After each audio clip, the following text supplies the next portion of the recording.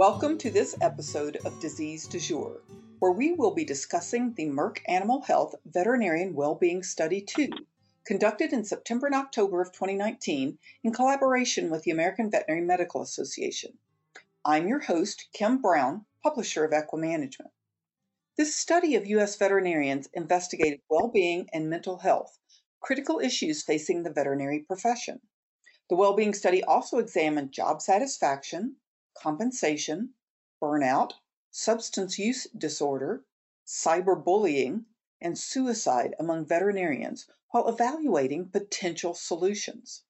Our guest for this episode of Disease du Jour is Dr. Christine Royal, the Director of Veterinary Professional Services for Merck Animal Health's companion and equine business. She earned both her Bachelor of Science in Microbiology and her Doctorate of Veterinary Medicine from Auburn University.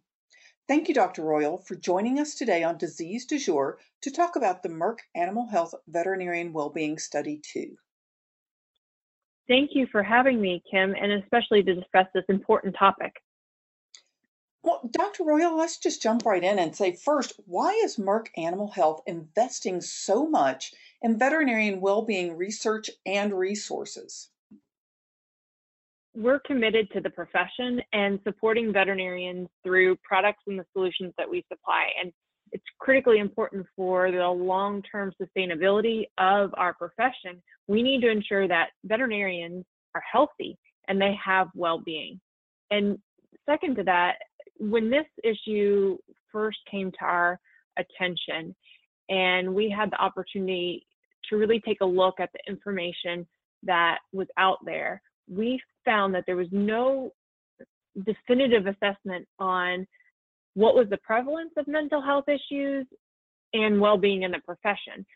There was a lot of talk about it, but not as many facts. And that really led us to having the passion to continue and do research in this area. So with this second well-being study, have we made progress on veterinarian well-being? We have made progress in veterinary well-being in just terms of awareness.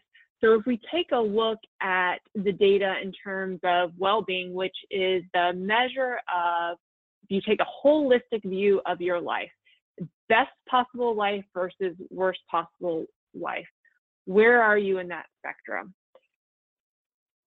If we look at the results from the first study versus the second study, it's unchanged. However, in that study, we also found that veterinary well-being is lower than the general population. And I think while we can, certainly paint a doom and gloom picture of, we're not getting any better, I think there's a couple of things that we need to take into perspective. Number one, that was only 2 years ago. We're, as a profession, this has really just been something that we've been talking about for the past couple of years. And we're continuing to figure out ways to support the profession. And I kind of liken it to as, if you if a horse comes to you and you're looking at working up that case, you need to do your physical exam, work up the case, run diagnostics, and that's essentially what we're doing with the study. Is we're running a diagnostics of the veterinary profession and then coming up with the tools and treatments to be able to help the profession. And we're still fairly new in that spectrum. So though it's unchanged, I think there is positive news around the fact that we're staying flat. It's not getting worse. We didn't know that before doing the study. We didn't know if it was continuing to get worse year over year.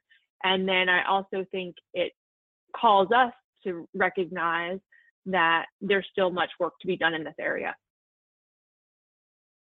One of the good things that came out of this study is that veterinarians really rated their job satisfaction very highly.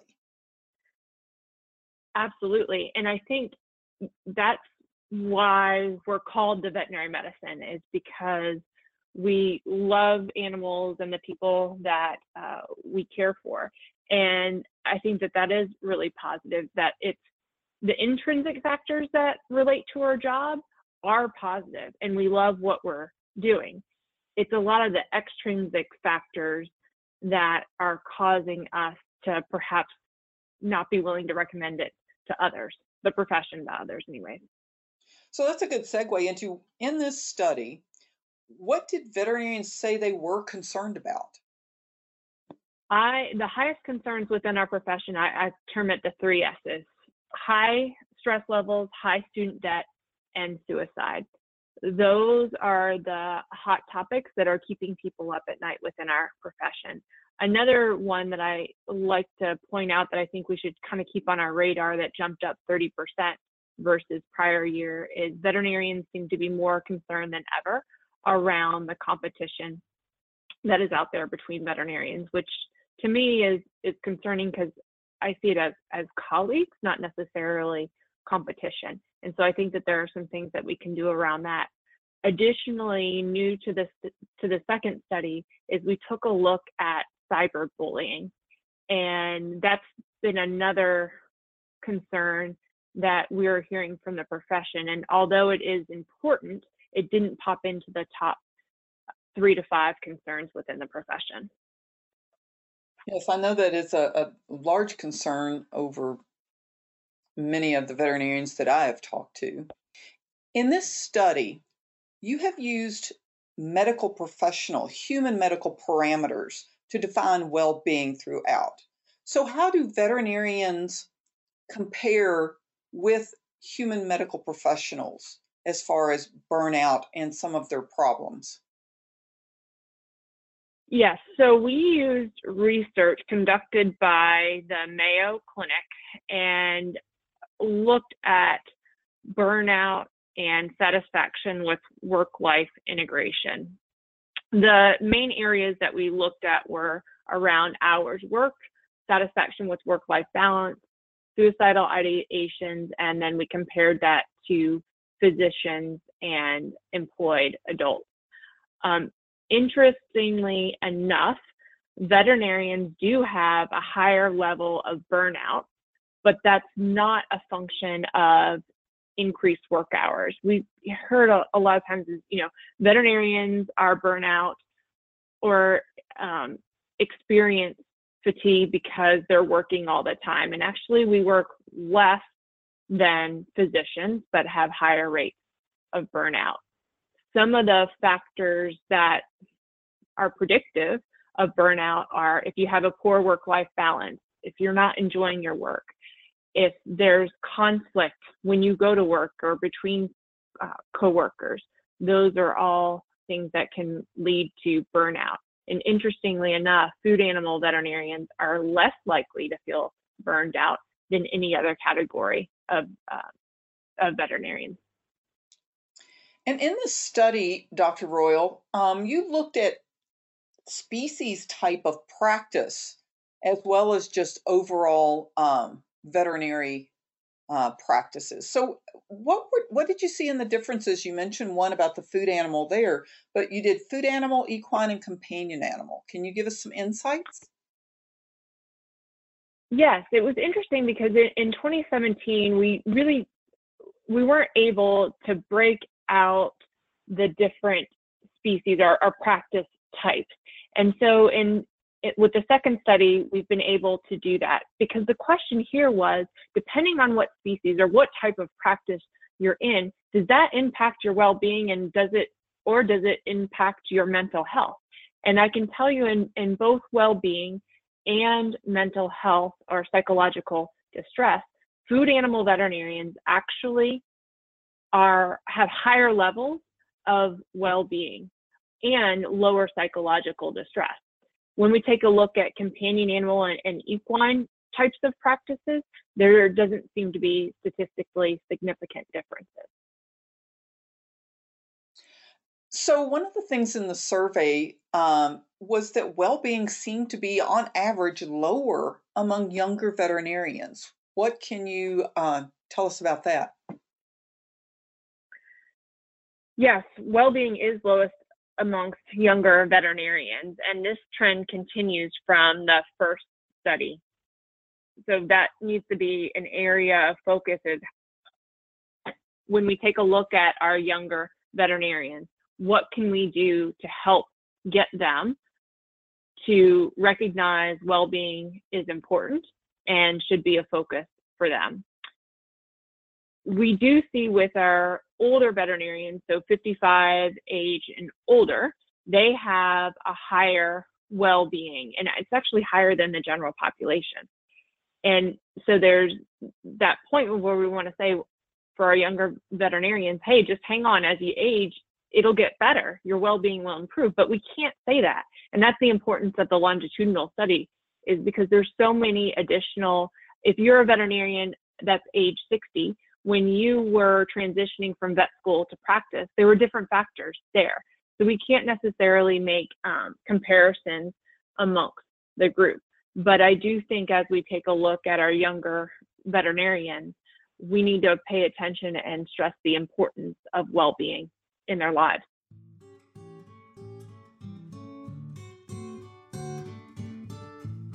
Today's Disease Du Jour podcast is brought to you by Merck Animal Health, the makers of prestige vaccines, Banamine, Panacur, Regimate, Protozil, and other trusted equine health solutions. Merck Animal Health works for you and for horses. Learn more about Merck Animal Health's comprehensive portfolio of products, as well as their ongoing investment in our industry, profession, and community at mercanimalhealthusa.com.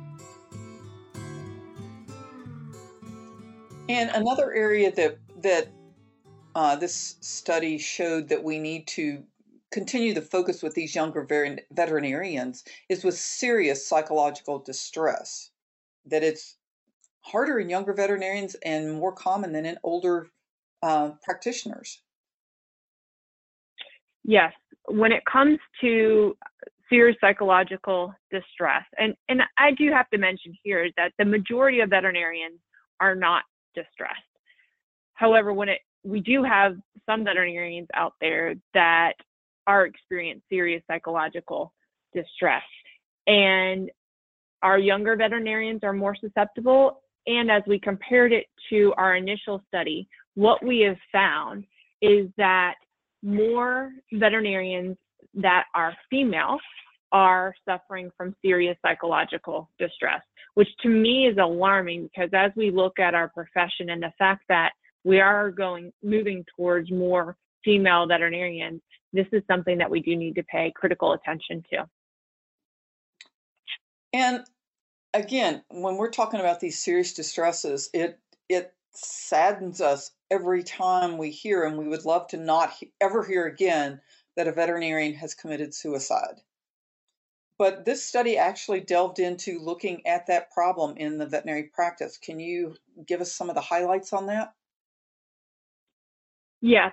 So when we took a look at suicide ideation and planning, and keep in mind that this is a survey. This is not looking at a survey of those individuals who have unfortunately been successful in that. And there's some pretty alarming numbers here, because the way that we asked the question was within the past 12 months.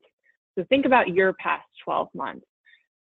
We have numbers, and in our veterinary profession, if we look at AVMA numbers, there's about 114,000 veterinarians in the U.S.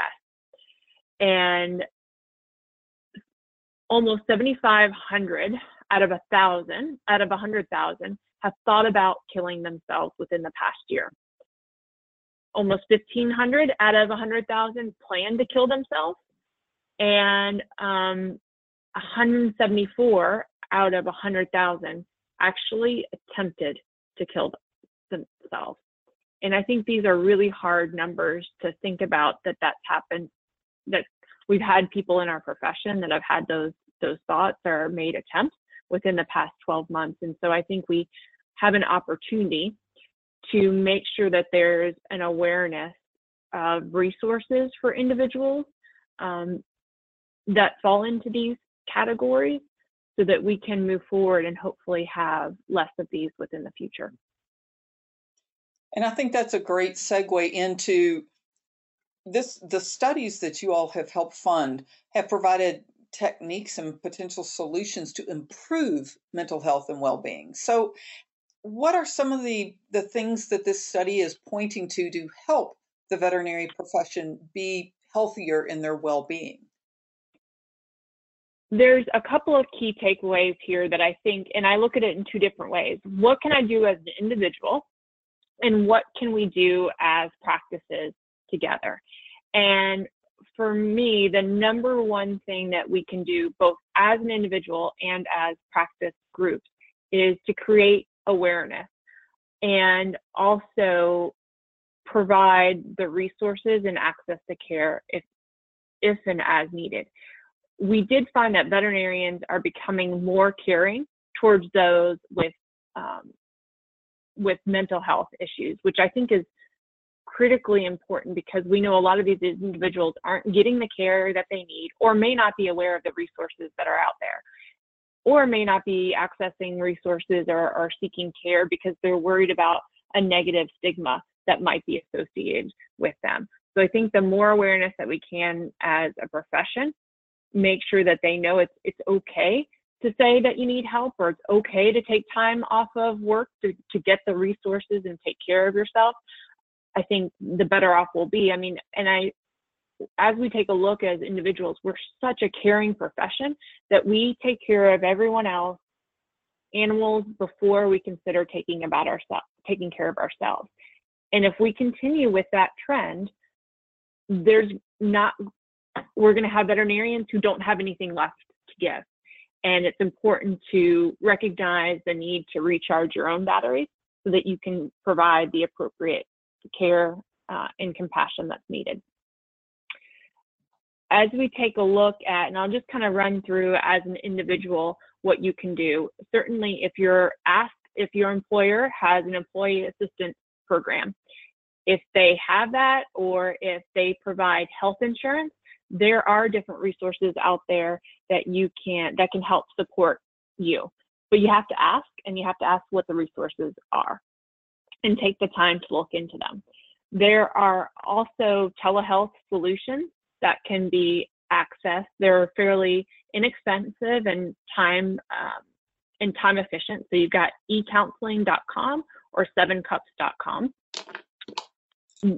I would also highly suggest that individuals take the Workplace Wellbeing Certificate Program. So this was one of the programs that we've worked together with the AVMA and have funded with the launch of the first study. They've developed 5 modules that are absolutely fantastic. I highly recommend it. It goes from talking about the importance of well-being in your culture to giving and receiving feedback, to diversity inclusion, and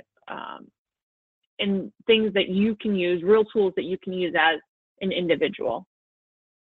I would say if we're looking at it from what can a practice owner do, or what can we do together as a practice, again, it goes back to improving access and awareness.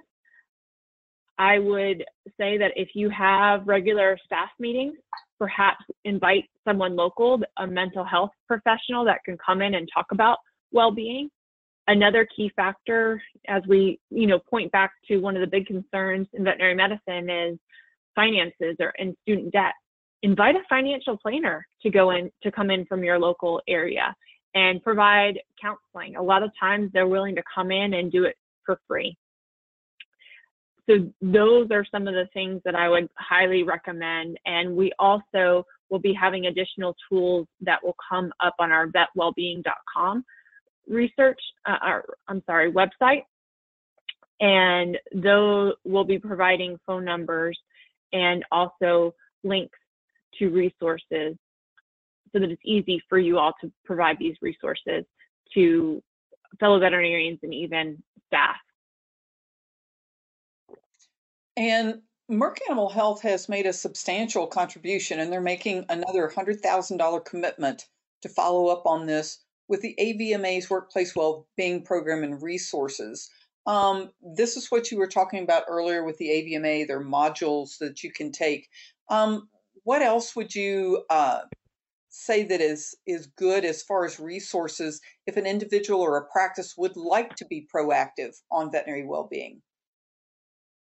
I would say, encouraging your staff members to go to that website and take the modules and then potentially debrief in a staff meeting. You could do it together as everyone commits to reviewing a certain module for, over 2 weeks in time, getting together as a staff meeting and debriefing on it.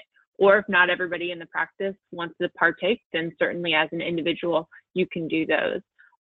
I would also, as I mentioned before, talking about getting engaged with a financial planner is going to be critically important. Also, having a stress management plan. I don't know that I really ever thought about having a stress management plan before getting involved with our well-being studies. And so having a written plan that when life gets a little too stressful, that you can go back and be able to really ground yourself is important. And we found that within the study too, is those that have a stress management plan are more likely to not be distressed or be a flourishing veterinarian. So providing opportunities to discuss that and compare, maybe pick something up from each other. And we've got a list of different stress management techniques that can be found on the vetwellbeing.com website as well. That's great. And again, we want to tell our listeners that not only does AVMA have information about veterinary well-being, but the website is vetwellbeing.com that has some good information and resources available. Dr. Royal, is there anything else that you had wanted to add to this important topic about veterinary well-being and the study that was conducted? I actually have two important points that I would like to stress that we didn't exactly get a chance to touch on, but no matter whether we look at veterinarians, physicians, the general population, one of the most consistent predictors of a happy life is the social relationships that you have.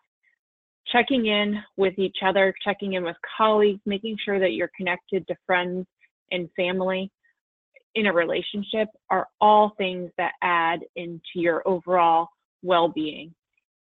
Second to that, and as a reminder for individuals, limit time on social media. There is a negative association between your mental health and well-being. And a friend and colleague, John Volk, told me, and I think this is something that resonates, is social media is not being social. So be cognizant of the time that you're spending on social media. Remember, for those of you with children or nieces and nephews, they're watching you too, and we need to leave a positive impact on them. So just wanted to leave everyone with that note as a profession, as colleagues, we truly value each other. And my call to action for all of you is, there's a colleague you haven't connected with in a while and you're listening to the podcast, give them a call after listening to this and check in with them. What great tips to end this podcast, Dr. Royal, and we certainly appreciate you being with us today. And we'd like to thank you for joining us to listen to this episode of Disease Du Jour, and to thank our sponsor, Merck Animal Health. Please listen and rate previous and future episodes of Disease Du Jour on iTunes, SoundCloud, Stitcher, or your favorite podcast platform. Thank you, and be well.